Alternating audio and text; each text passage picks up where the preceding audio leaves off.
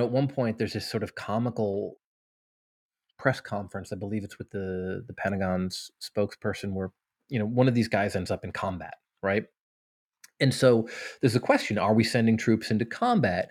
And the spokesperson is doing this sort of awkward dance, where saying like, "Well, no, like we're not sending troops into combat, but sometimes they end up in combat situations, right?" And by 2015, I'm at this event. There's a lot of 3 and 4 star generals in the audience. There are people from the NSC. I think Tony Blinken was there actually. And there's also about a dozen severely injured troops, right? We're talking about guys who are missing multiple limbs, guys who have experienced severe burns. And then Ambassador Rice is talking about the topic of the panel, which is, veterans issues. And she says, this is important to us as an administration. One of our proudest accomplishments is ending the wars in Iraq and Afghanistan. And somebody in the audience goes, right? And it was this bizarre moment because like, who are you kidding? Like, are you trying to kid us or yourself?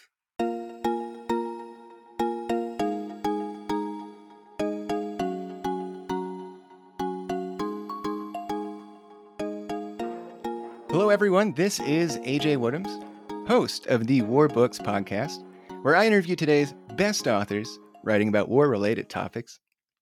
Today, I am really excited to have on the show Phil Klay for his newest book, Uncertain Ground: Citizenship in an Age of Endless Invisible War.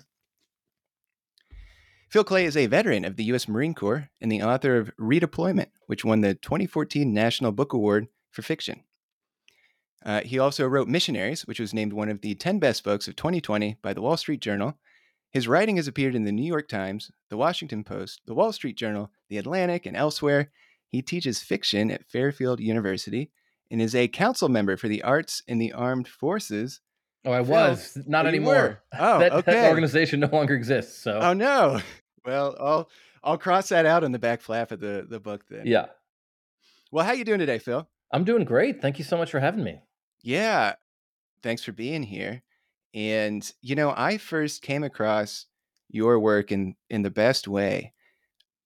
A few years ago, I was walking down a residential street in Washington, D.C., and I saw a free little library. And I, like the tiny little Yeah. boxes. Yeah. Yeah. So I opened it up and I saw what was in there, and I saw Redeployment. And I took it out. I read the copy. I saw the National Book Award sticker that was on there, and I took it home, and I loved it. And it's probably you're the only author that I think that I've continued to like be a fan of your work after pulling you out of a little free library. That's amazing. Yeah. And I think too, so we were talking before the show, I think this will be episode 30. You're the first author I think I've had on the show, besides the debut authors, where I've read all your books. Oh, wow. So, yeah. So this is doubly cool for me.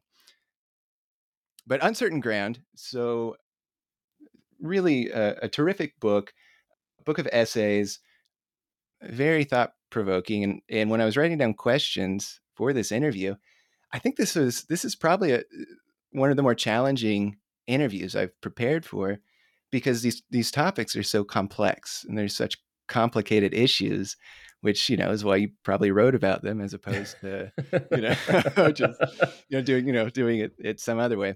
But maybe first, to get us started here, for the audience, a question I like to start off with: could you just tell us, what is your book about? Yeah. So these are a series of essays that I wrote in between when I got out of the Marine Corps in 2009 and right after the fall of Afghanistan, right? So the last essay in the book is about the fall of Kabul. And so it's my thinking through my own relationship to war. So I graduated from college in 2005 and went into the Marine Corps. And I was a public affairs officer in Iraq in 2007 to 2008. So during the surge, there's this very politically contentious increase in troops and shift in strategy. counterinsurgency was all the rage. We were doing population centric warfare. And during the time that I was in Iraq, the violence level went down. We left Iraq feeling very good about what had happened. And then I left the Marine Corps, started writing about war, writing fiction about war, which, tends to just muddy up the clean lines of your thinking in general. It's one of the benefits of writing fiction. And trying to work my way through what I was a part of, what America looks like when you get back home, what the relationship is between, Americans and the wars that they wage, American citizens and veterans, and how you talk about these things, and also what consideration of war sort of tells you about sort of deeper values, I suppose, would be the uh, four main buckets of subjects that I focused on. And the book is organized not chronologically, but more thematically. Citizenship, soldiers, writing, art making, and faith. Right, is the final section. And so it's me thinking about modern war, how America shifted, how it wages war, and the kind of endpoint is the fall of Kabul, and me reflecting on that and on the beginning of all these things, on the feeling that we had after 9/11, and what that led to. Yeah. Well, before we kind of launch into some of the ideas that you discuss in your book, maybe we just start a little bit about your background. Sure. So you, of course, you mentioned you were in the Marine Corps. You were a public affairs officer, but you write that you didn't come from a military family. No, What kind of my family did you come up? yes, my dad was in banking. He'd been in the Peace Corps, which is a little different from the Marine Corps. My mother worked in international medical aid for years. A family that was very interested in international affairs. My maternal grandfather had been a diplomat. My grandfather on my dad's side, he had served in World War II, so he was in the army. Never really talked about it, but I had grown up being fascinated by international affairs. I thought I was going to become a diplomat, right, when I was in high school, and I studied writing and history when I was at Dartmouth College, and then we were in two wars during that time. I went to college in September of 2001. 9/11 actually happened when I was in the woods on the Appalachian Trail. And we sort of, so I didn't get that feeling that everybody else had of watching their televisions in horror and trying to figure out what was happening. We were in the woods and we heard rumors. People would be like, oh, somebody flew a plane into the World Trade Center. At first, we thought it was some sort of like weird joke that you tell people when they're away from civilization. And so when I emerged from the woods, the world was very different. We were very rapidly at war in Afghanistan, and then soon we were gearing up for war in Iraq. One of my older brothers had already made the decision to join the Marine Corps, which probably set me off thinking about it as an option. And I ultimately decided if I wanted to serve my country, I should join the military as well. And I picked the Marine Corps because they're sexier and better than all the other services. Well, what did your parents? Your parents aren't military people. What did your family think when? I guess your brother had already gone, so I guess like that softened the blow. But what Yeah, did I they mean, they were think? surprised. I don't think they expected it from any of us, to be perfectly honest. We weren't. Well, that's not entirely true because my one of my younger brothers was very interested in the army, and he was in junior ROTC. He's 5 years younger than me, so the fact that he went into the army was not super surprising. But they didn't see it from me or my other older brother who went. I'm one of five boys, so there's a bunch of us. Concerned, obviously, you don't, as a parent, necessarily welcome the idea of your children joining the military in a time of war. And my older brother's job ended up being a lot more dangerous than mine. I was a public affairs officer, so it wasn't it's one of the safer jobs that you could do. But my second oldest brother, he was a combat engineer. He was in Ramadi in '06, attached to an infantry unit. So, it was not the sort of thing that as a parent you'd welcome your child going into that circumstance, but nevertheless proud of us. My family very much believed in service, right? So I think that was always impressed on us. Service in a kind of broad sense, right? And and as I said, there was a real interest in international affairs. So it wasn't a huge leap. And I'd gone to a Jesuit high school called Regis, where they, very much focused on the idea of being men for others, on service as being important. And so the idea that after college we would want to do something that had some sort of service component, that was not surprising. I think just the fact that it was the Marine Corps was. Yeah, well, this is a maybe a good segue then to talk about some of the stuff in your book, because one of the topics that you talk about is the reactions that people often have when they're told by somebody that they've joined the military. Specifically, like if they're like an Ivy League grad and they're like, "Oh yeah, I joined the military." People kind of treat it as like, I don't know if an anomaly is the right way to put it, but maybe let's just like start talking about how some of the perceptions that the Yeah. public has about the military have. This is like a very feels like a very Northeast specific thing, right? Where you'll encounter people, and I would sometimes encounter people where I was the first veteran they knowingly met, right? This is after, we'd already been at war for a decade. And there were people who would say to me directly, like, "Oh, like you went to a good college, like that's amazing that you joined the military." Like you were somehow slumming it by joining the military, or that this, that if you had any other options, this wasn't something that you would do, rather than something that might be expected of someone during a time of war, right? The military is very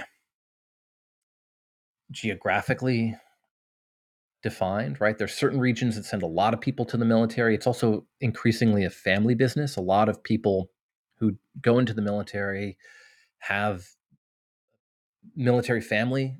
In fact, actually, there was a recent Ben Kesling is a reporter at the Wall Street Journal, has an article about how, in the wake of unsuccessful wars, the military is finding a recruiting problem because older family members are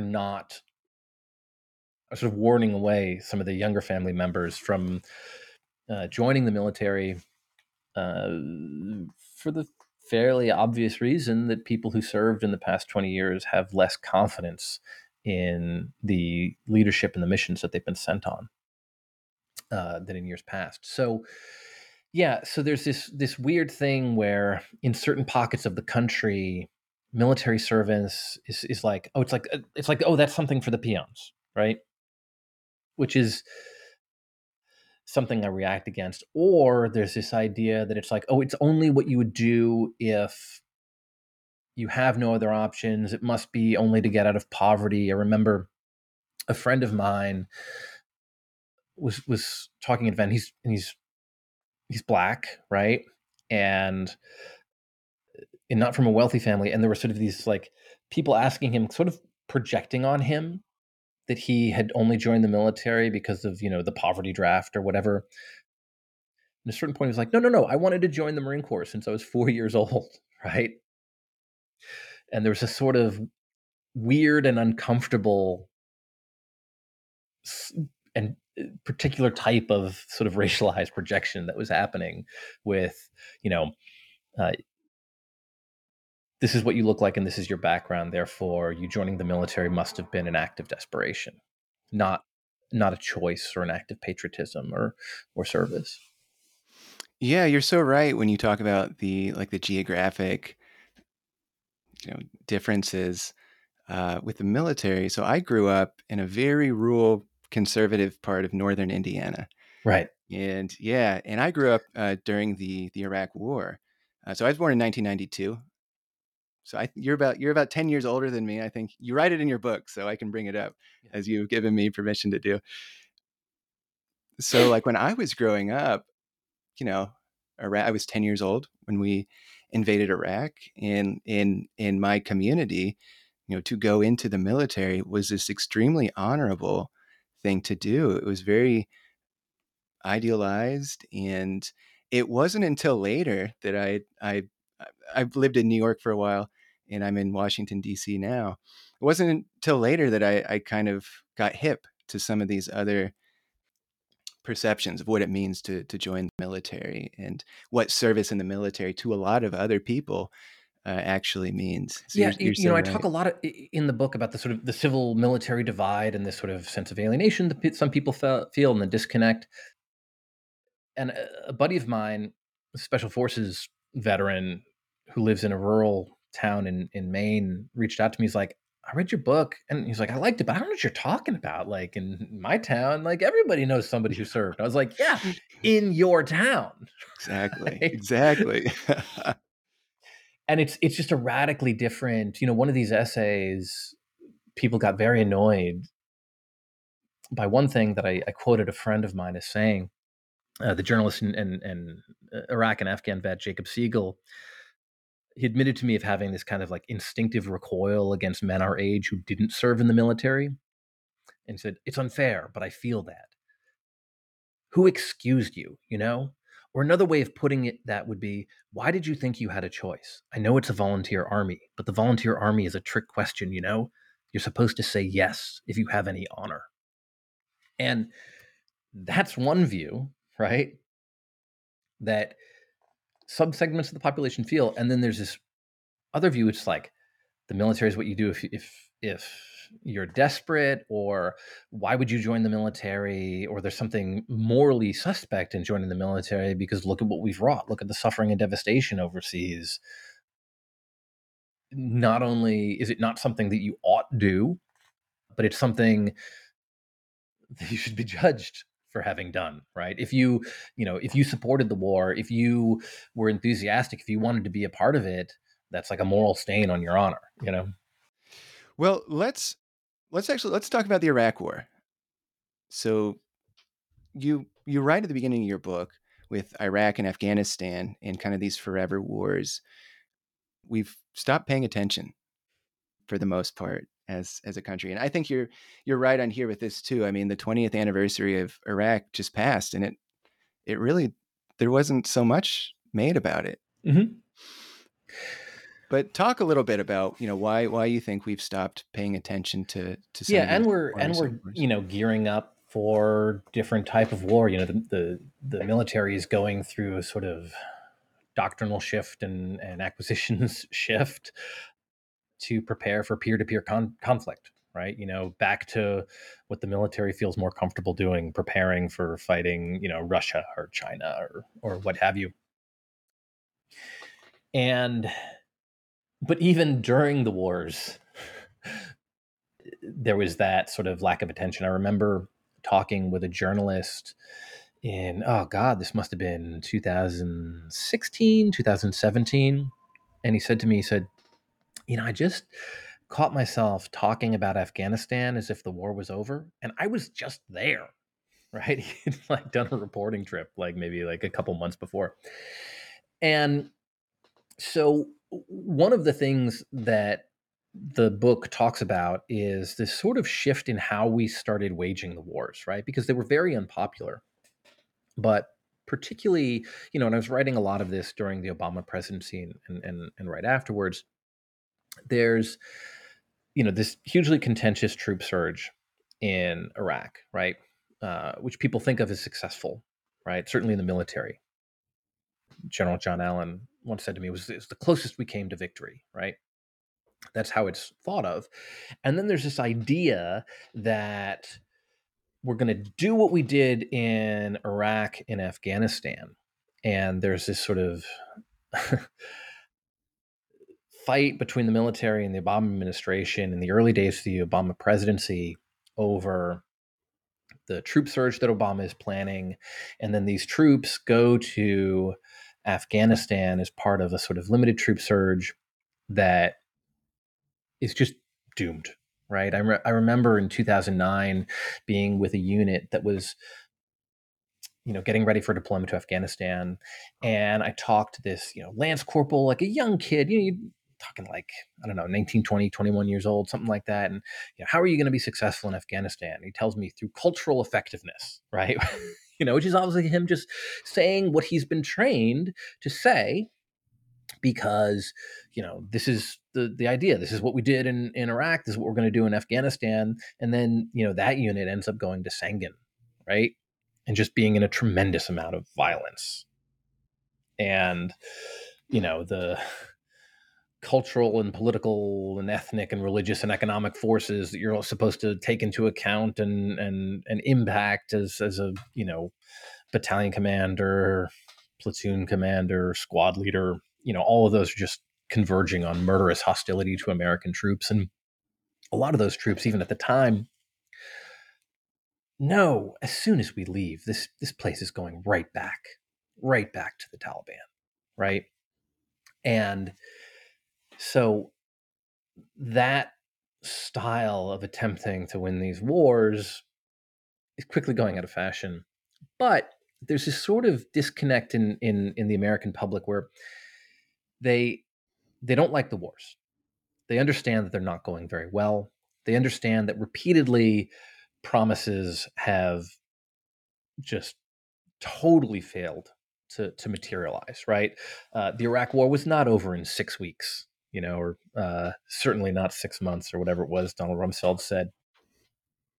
The initial insurgency in 2004 was not the last, dying gasp of, dead enders of the regime.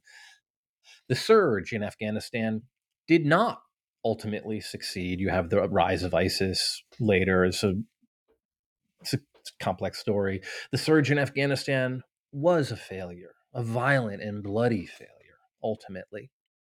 But at the same time, Americans, you know, there are reasons for this, really don't like ISIS taking over large swaths of Iraq.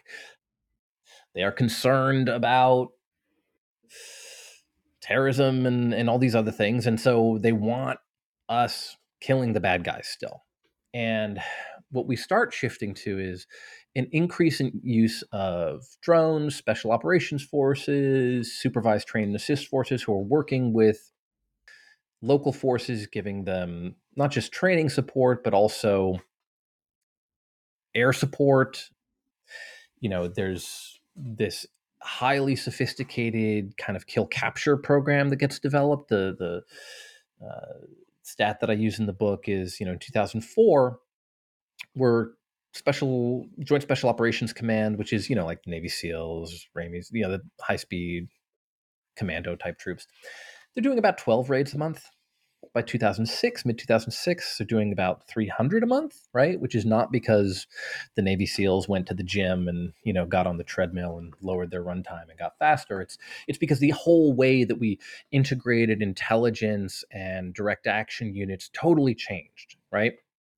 And became a much tighter loop where we're fusing intelligence and operations in a way that is, as Gates, a former defense secretary, says is unparalleled in modern warfare, right?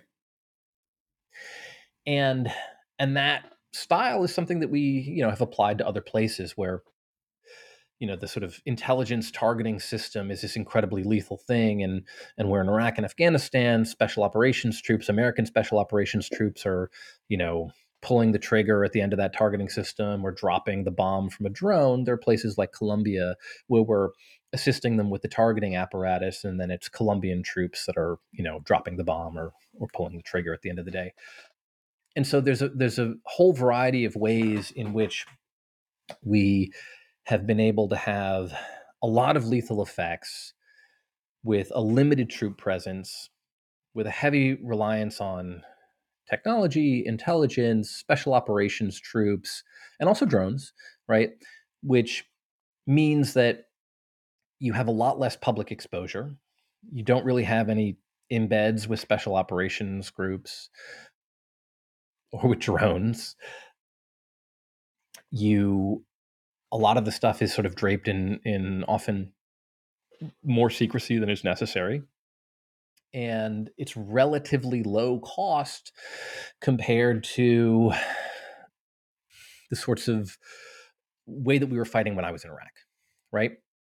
But it's also much more distanced from the reality of what we're doing on the ground. And so I'm sort of tracing that shift and my sort of moral and also just kind of practical military concerns with what this means long term for these regions and for what we're doing as a country in these places. And one of the things that concerns me is it's this thing where you're able to continue doing violence with low political cost and low public exposure, which means little accountability.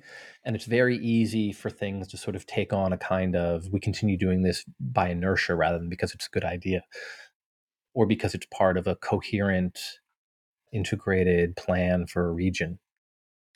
Yeah, and one of the things that really stuck out to me that that's in your one of your essays. So you write. So I mean, there's a lot of reasons I think that you give for why people have forgotten or aren't paying much attention to these wars. But one of them that I thought was super interesting, you write. Today, we're still mobilized for war, though in a manner perfectly designed to ensure we don't think too much about it. Yeah. And just thinking about how war now is designed almost for us to actually forget about Afghanistan and Iraq. That really struck me. Talk a little bit more about Yeah. how that design is so prominent. Well, we've been explicitly asked to, right? I mean, I was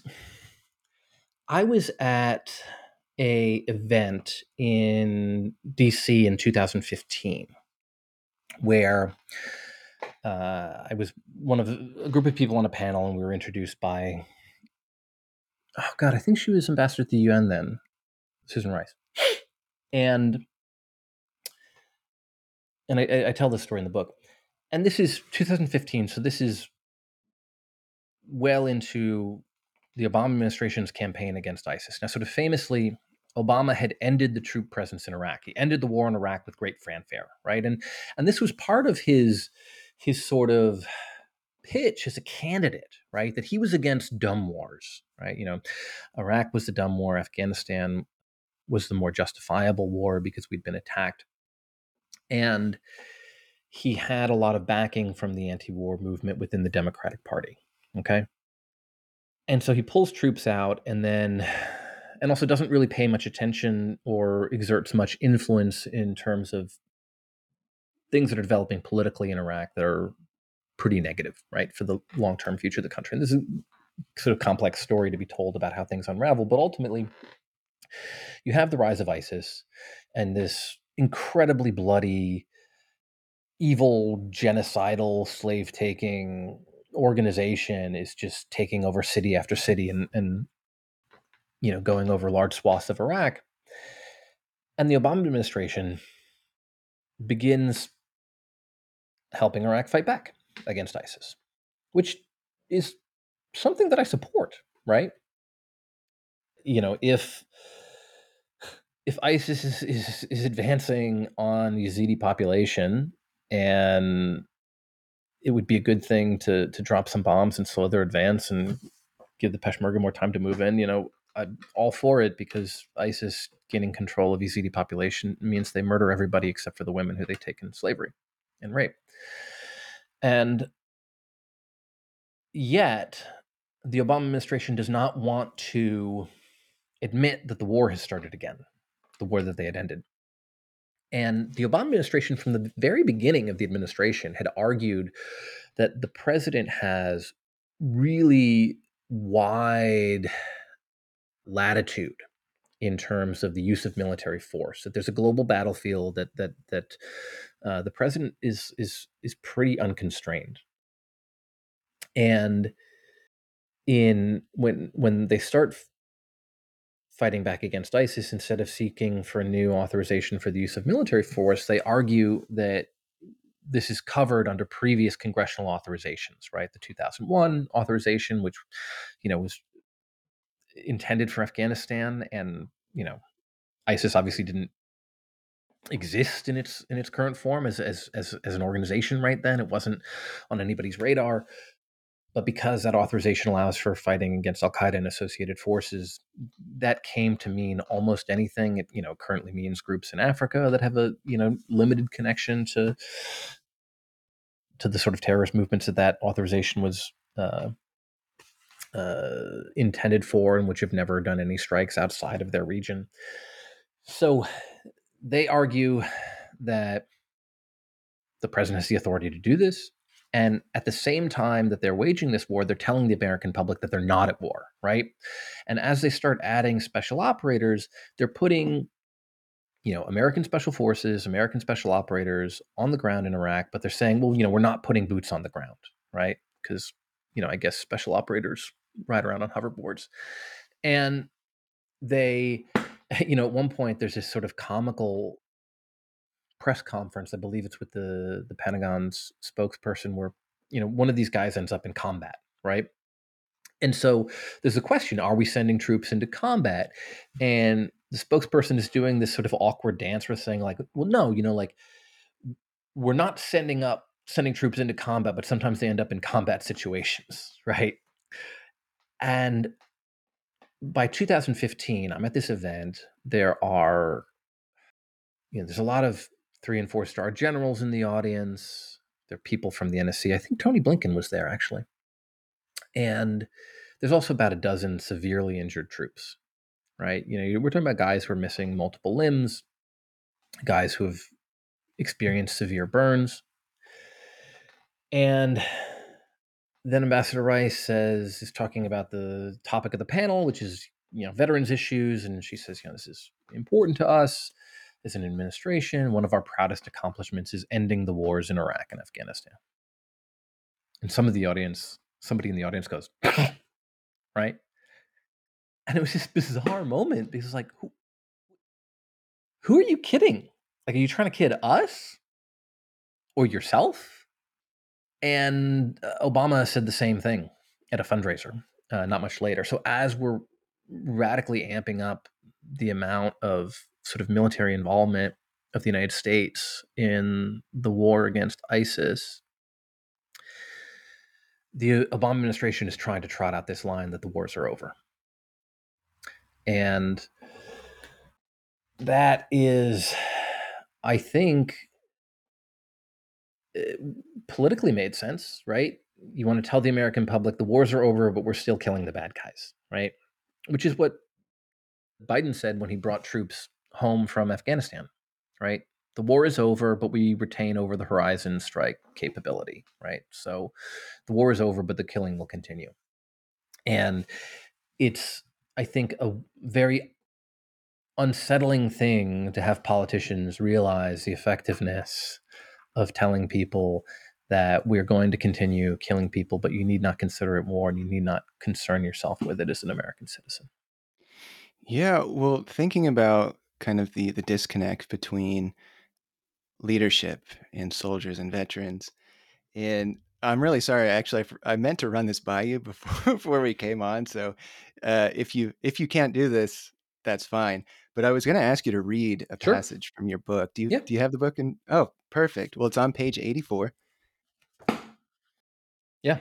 and it starts with, what is the saving idea of Iraq? Yep. Down just a little bit, and then just reading until you get to the next paragraph, which says total mobilization.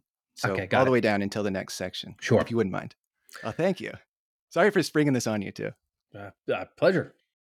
What is the saving idea of Iraq? In some ways, joining the military is an act of faith in one's country, an act of faith that the country will use your life well. What your piece of a war will be, after all, is mostly a matter of chance. I have friends who joined prior to 9/11, when machine gun instructors still taught recruits to depress the trigger as long as it takes to say, die, commie, die. I have friends who joined after 9/11, expecting to fight Al Qaeda only to invade Iraq. One friend protested the Iraq War, then signed up because he felt the war was unjust and so we owed the Iraqis a humane, responsible occupation. The army sent him to Afghanistan twice. Another soldier I know, a reservist, had a unit slotted for one of 2 deployments, either to help with the Ebola crisis, a mission few would object to, or to man Guantanamo Bay. Depending on where they were sent, they knew they'd face radically different reactions when they came home. Of course, the praise or censure your average American civilian might dole out to those soldiers would in reality just be the doling out of the praise or censure they themselves deserve for being part of a nation that does such things. The difference, though, is that it's impossible for the veteran to pretend he has clean hands. No number of film dramatizations of commandos killing bad guys can move us past the simple reality that Iraq is destroyed, there is untold suffering overseas, and we as a country have even abandoned most of the translators who risked their lives for us. Yet this fact seems not to have penetrated either the civilians we come home to or the government that sent us. How many American presidents or members of Congress have suffered from PTSD or taken their own lives rather than live any longer with the burden of having declared a war? Asked humanities professor Robert Emmett Meeker. None, of course. Yeah. Well, first of all, thank you so much for that.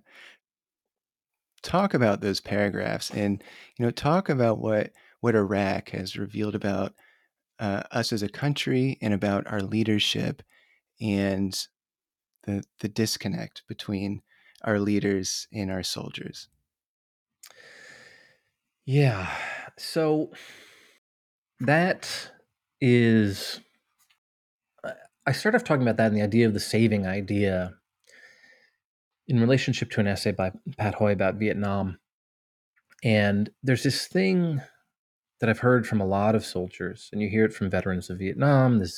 You hear it from veterans of our wars. That we fought for each other, right?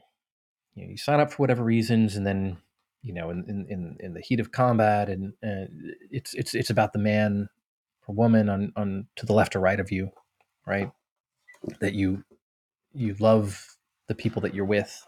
You feel tightly bonded to them as a unit, and that the meaning of what you did can be sort of set aside from the broader questions of the war because if you behaved honorably, if you looked after your colleagues, that's enough.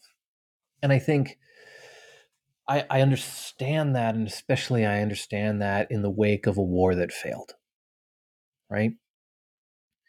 But nobody joins the military purely to be in a situation where there's no broader goal than looking after the person to the left or the right of you, right?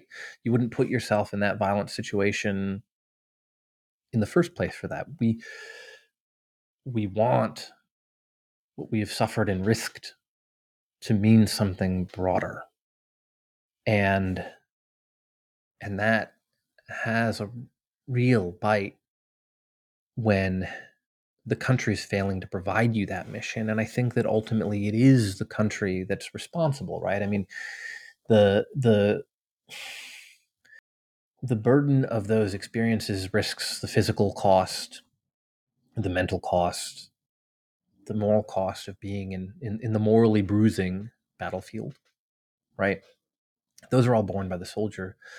But ultimately, it's not up to the 19-year-old joining the military to ensure, while he's also, trying to learn how to man a machine gun or, you know, perform basic fire team capabilities, that his nation is, going to provide him with an adequate and moral and just and meaningful and achievable mission, wherever they might send him. That's just that burden has to be a collective one, right?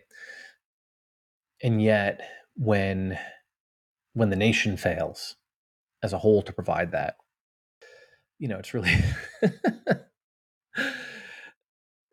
it's really only really felt very powerfully by the veterans in the audience. I mean, by the veterans, there was an event that I did with an Iraqi writer, and he felt very, I think, uncomfortable about being paired with me, right? Which I understood. The publisher had asked him when he came to the United States to do an event with an American author because he, wasn't well known, and they picked me because I was a more well known writer about the Iraq War, which he had also talked about. But as an Iraqi fiction writer, he had a very different response to an American Marine who served in his country, right? And at the event, he sort of, in the most genial way that you could, compared me to a Nazi, right? And asked me how I could possibly feel pride for having served in Iraq, right? Given what had happened to his country, right? Which is, a fair and pointed question. And I started to respond. He was like, "Oh no, we can just talk about craft or whatever." And I was like, "No, I'll give you a response." And I gave him a long response, which in some ways related to a lot of the things that I explore in that particular essay that I just read from, which is called Citizen Soldier. And after the event, we had a beer and talked about it. But it was interesting because in the audience of people in New York who were interested in coming out and listening to this, Iraqi author talk about his art and his short stories and Iraq and also the war, I think a majority of the audience were veterans, right? This is in New York. And it was and there was a discussion amongst us afterwards about his question, what it meant, and it's easy to dismiss that kind of question when it comes from you know an American anti-war activist, right? It's very different when you're facing that question from somebody like him, and yet by that point in time, it wasn't, for the most part, American anti-war activists who were in the audience because they'd moved on to the next political thing in American life. Well, first off, I I don't envy you for being on stage and being compared to a Nazi. It was in the most genial way that you could Okay. possibly compare someone to a Nazi. It Okay. was Because I was going to ask how you would feel just kind of being up there and on the spot. But if it was, if it was not like, Phil, you are a Nazi, then I I I can. I sort of expected a question of that sort, and I was to glad to do it. I think it would have been, there's a weird aspect of this where it's like, go out and sell your book, and oh, here we'll connect you with an American Marine because that might help. But if you're going to do that, like, you want to say your piece, and I think it was totally fair for him to say his piece and ask that question, and I think it would have been, the event would have felt much more false if we hadn't had that discussion. Well, now you initially you were a supporter of the Iraq War. Yes. Maybe I don't know if that's. I'm not actually. I'll let you use your own words, but Hmm. and we talked a little bit about this before we went on. But yeah, I'm just curious. Like, what were your reasons for supporting the war, and if that has changed? Sure. I assume it has. And you did just say Iraq was a failure, so maybe you could just like talk about that initial support you had for the war and how that's evolved. Yeah. I mean, it's complicated to talk about where Iraq is now. I mean, I think because it's different from Afghanistan, right?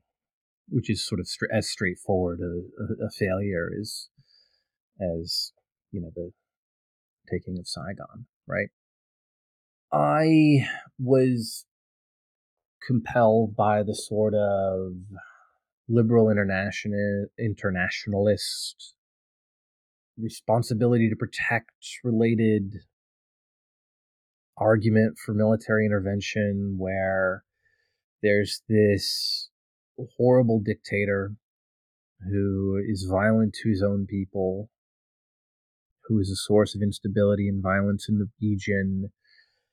And yes, an invasion comes at the cost of human life, but the future trajectory of Iraq under this dictator is not one that avoids the loss of human life and ensures continued suffering. And so it will be worth it if we, get rid of this horrible person and install a democracy that will, in the long term, be better for the people of Iraq. That was the sort of argument that I was compelled by, right? If you think about the sort of vision of a kind of muscular liberal interventionist foreign policy, think of somebody like Richard Holbrooke, right? That kind of image appealed to me, right? And as well as a kind of field of dreams, if you build it, they will come vision of democracy, right? And yes, it would be fair to say that I don't subscribe to that view or justification of the Iraq War. Do you find a lot of veterans? Sorry to interrupt you, but do you find a lot of veterans are feel the same way as you? I mean, I think that a lot of veterans have a lot of cynicism about how the war was waged. It's interesting. People often ask about the invasion itself, right? And my views of the invasion itself. But the strange thing about it is that my views on that and how I felt at the time, that was before I was in the military, right?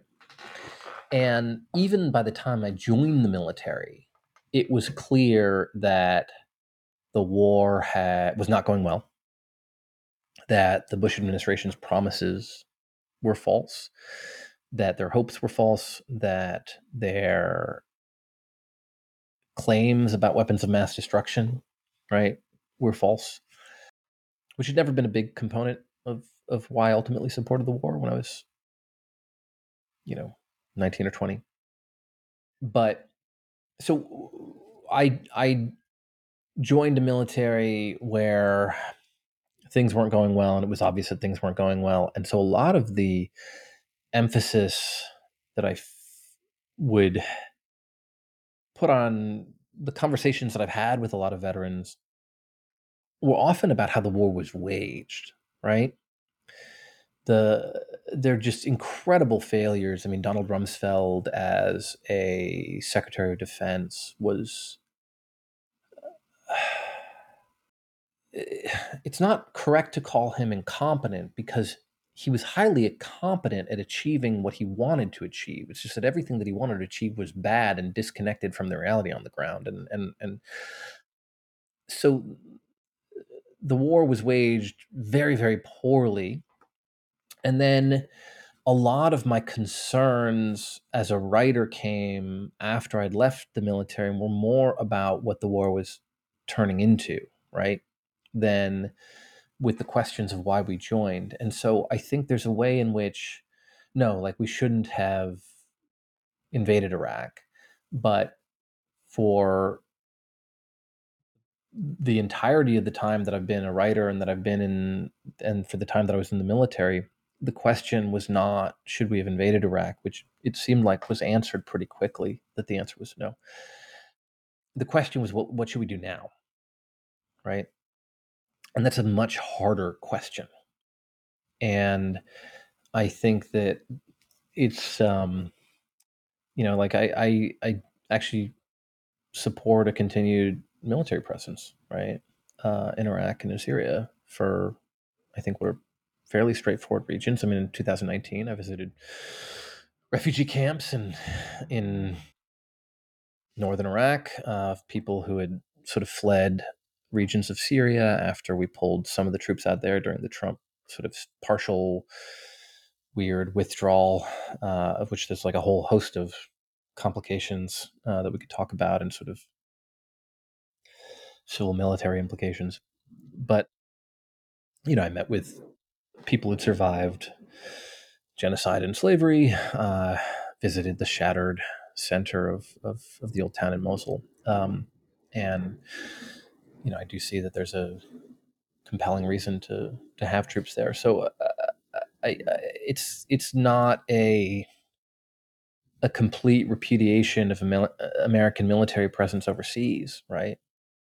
But nonetheless, a lot of very, very serious sort of moral and practical concerns about, how we wage war, about the oversight of the wars that we're waging, and the extent to which they're actually an expression of the public will, and the extent to which we're forcing politicians to have to make a public case for war, right? Which is, I think, important in democracy because war is the most morally consequential thing that we do.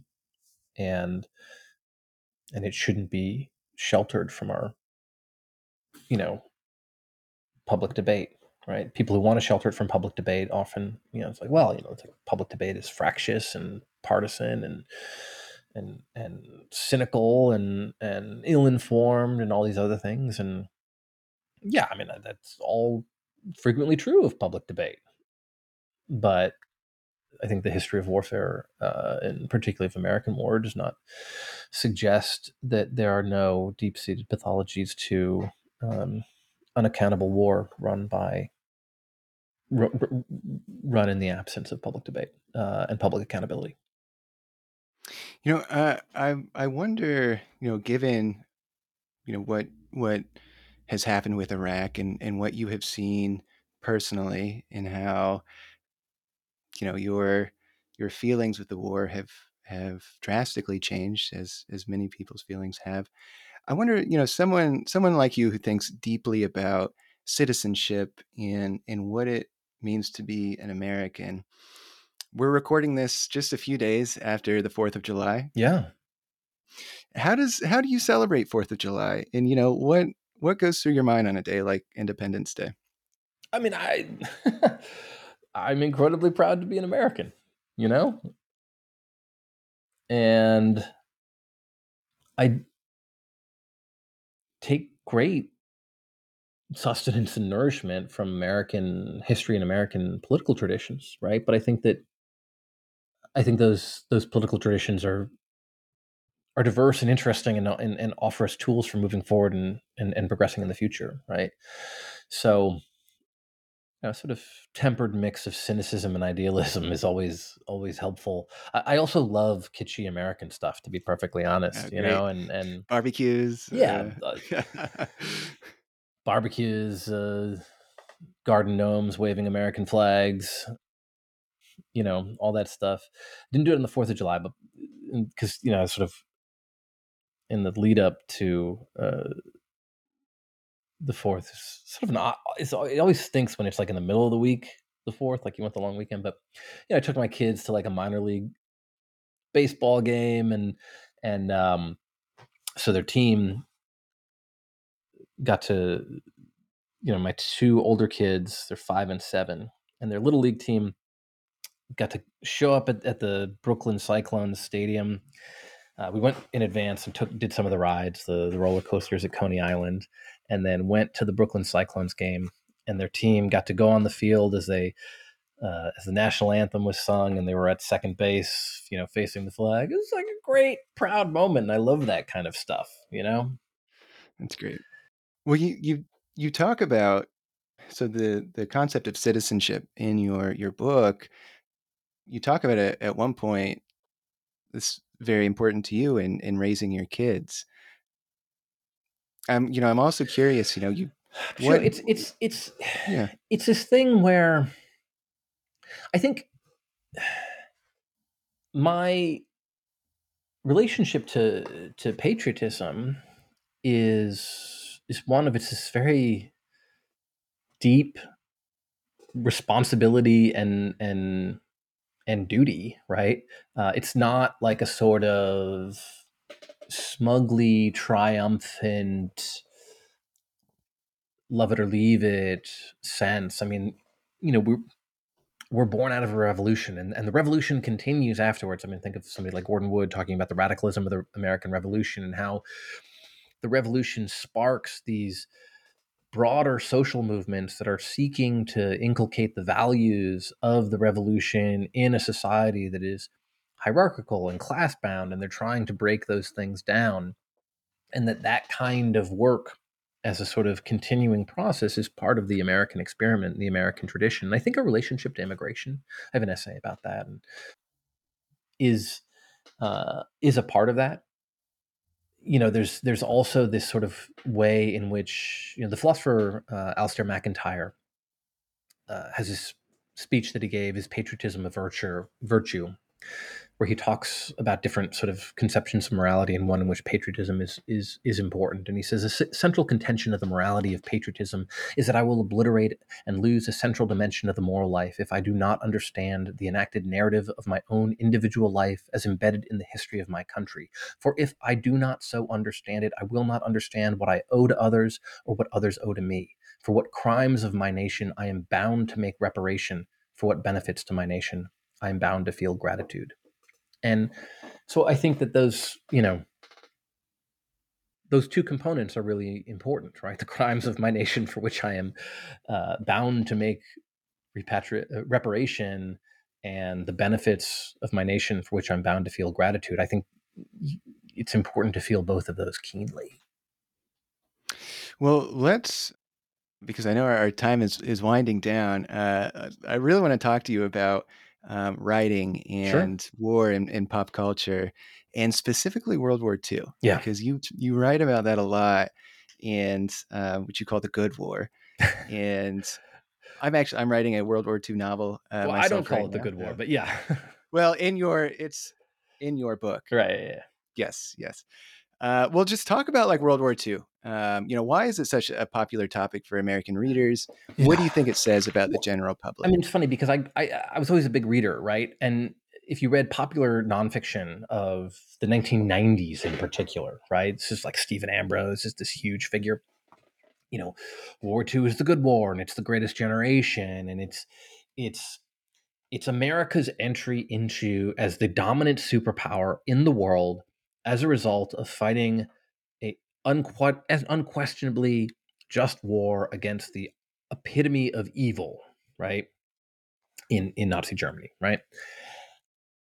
And so that's like this conception of World War II that is, I feel like, especially ascended in the 1990s, right? Where there's almost like a nostalgia for it because, the Cold War is over. There's like a lot of material prosperity and no sense of, it's like, has history ended? um, and then you I contrast that with the fiction about World War II that I was reading. You read books like Catch 22 or Gravity's Rainbow, which I actually read in Iraq in 2007, which was an interesting experience, to put it mildly. You know, war is like this insane, like mass bureaucratic machine that obliterates human life, that's chaotic and absurd and evil. And those are two different, very different conceptions of the war and what war experience meant. And then I get my own taste of war when I go to Iraq. And something that you would sometimes find is like Marines or soldiers who came of age in the 90s like I did, who talk about like World War II is almost like I wish I could have that kind of a good war, right? Like I wish I had a war that I could wholeheartedly, believe in.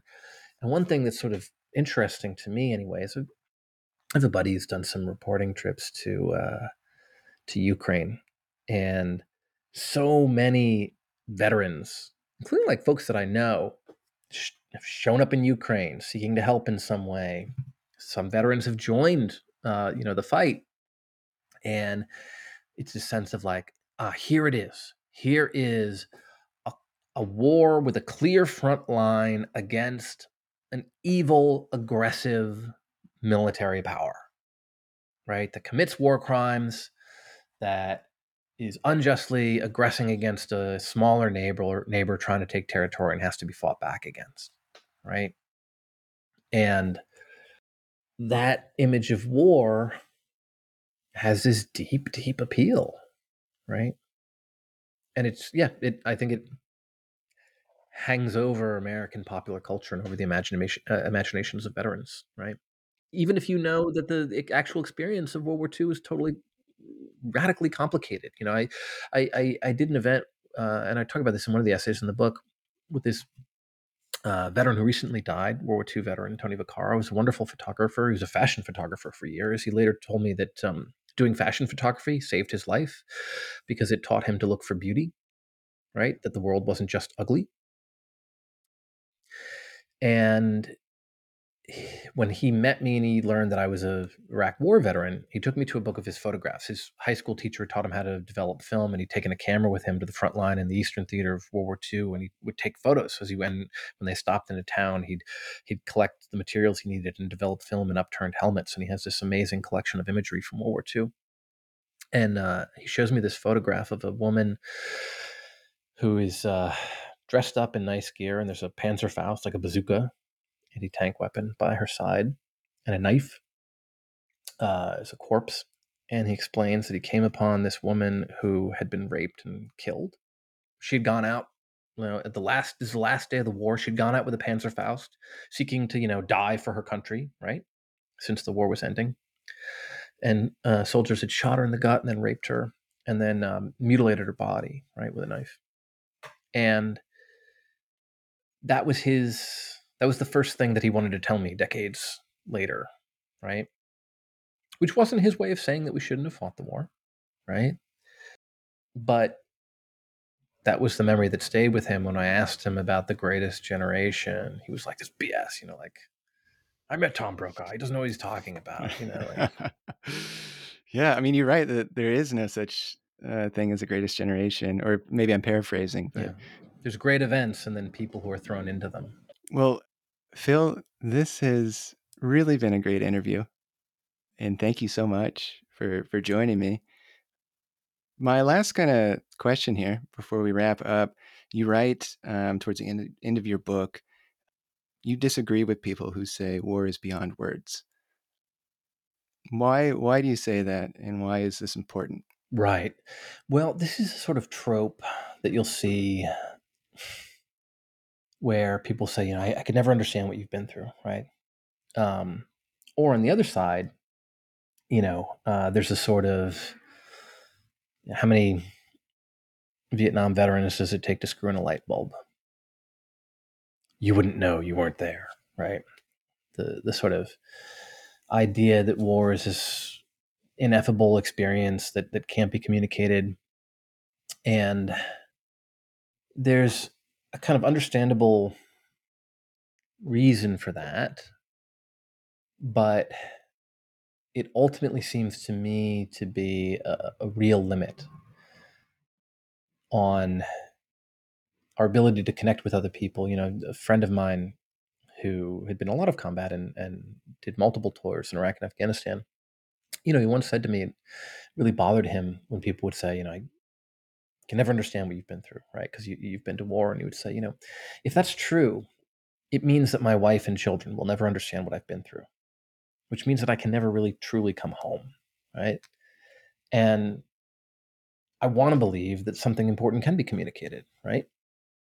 And the other thing that I think is that we often don't know what we've been through or what we make of it until we try to communicate it to other people. And other people often help us understand what we've been through. Other people who haven't been through the same thing but might offer a new way of looking at ourselves and our experiences and who we are. I was having this discussion with a woman who had responded to a piece that I've written, an essay that's in the book about the experience of watching a Marine die in a combat hospital. And she was talking about the piece and how it moved her, and then starts talking to me about her history of child abuse, which was quite severe. And she's talking about it and talking about some of the emotions that I talk about in my piece and some of the emotions that she felt reflecting on her own experience. And then she says, not that I'm comparing what I've been through to what you've been through. I can never imagine what you've been through, which was a strange moment because, as I said, I was a public affairs officer. My deployment is not that hard to imagine. Imagine a lot of long hours at a plywood desk in the desert, right? And every once in a while going out on a patrol or something with an infantry unit that you're briefly attached to. Where she's talking about experiences that are hard to imagine as an adult, let alone a child. And yet she didn't think that there was no communication was possible, but rather she'd read something that I had written and felt that it articulated something that she then wanted to communicate back to me in a new way. And that to me is is the beauty of communication, the beauty to a sense of openness about experience across difference, right? That I think is really, really important, right? It's very easy. It's a temptation to sort of say, I have been through something intense. You cannot understand it. And therefore, I can pontificate about it. I can speak with moral authority about it. I can shut down your attempt to respond to it in moral or political ways because only I have the authority because I've been through it. But I think that's ultimately that sort of pedestal that we think we're on is ultimately a box, and the route towards seeking ways of genuine communication and genuine exchange is, I think, both individually important for the person who is like my friend wants to come home, right?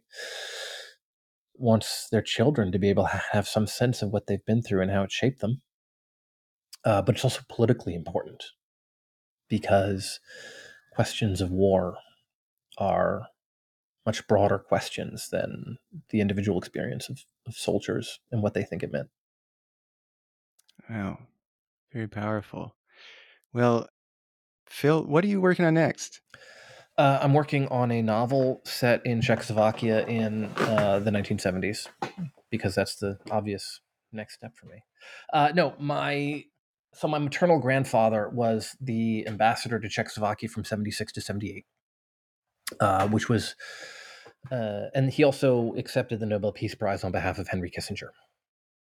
Wow. He was the ambassador to Norway when Kissinger was awarded that. And so, thinking about that time, moving from the end of the Vietnam War to representing America in the wake of that, I think, military and moral failure, to be perfectly honest, and then representing that country in Czechoslovakia at a time as the dissident movement is sort of gaining steam, and actually responding to American rhetoric about human rights, and responding to the Helsinki Final Act, and all of these sort of things that wouldn't fit into a realist worldview as being important in terms of global affairs, but end up having sort of important repercussions throughout the society that you can start to see in the late 70s. Is all very interesting to me. And then also, my grandmother at the time was asked to pass messages to the underground church. Yeah. So there's all sorts of, interesting What an things. interesting family you have. Yeah. So that is feels resonant with a lot of my sort of more contemporary concerns for a whole variety of reasons. And so I'm writing a novel based on all that history. Wonderful. Well, you will have a reader in me, definitely. Thank you so And much. if there is war stuff in it, I hope you will consider coming back on the War Books podcast. Yeah, yeah. Well, There will be. Yeah. Phil, if people want to follow your work, if they want to stay in touch with what you're doing, where can they? Are you on social media? Where can they stay in touch? Yeah, I'm on social media. Phil Klay is my handle, and I have a website. But every once in a while, I Great, write an article or something. So perfect, wonderful. Well, Phil Klay, Uncertain Ground, a terrific book. Go buy a copy, go check it out from your library. Really, some incredible essays. And Phil, thank you again so much for your time today. thank you.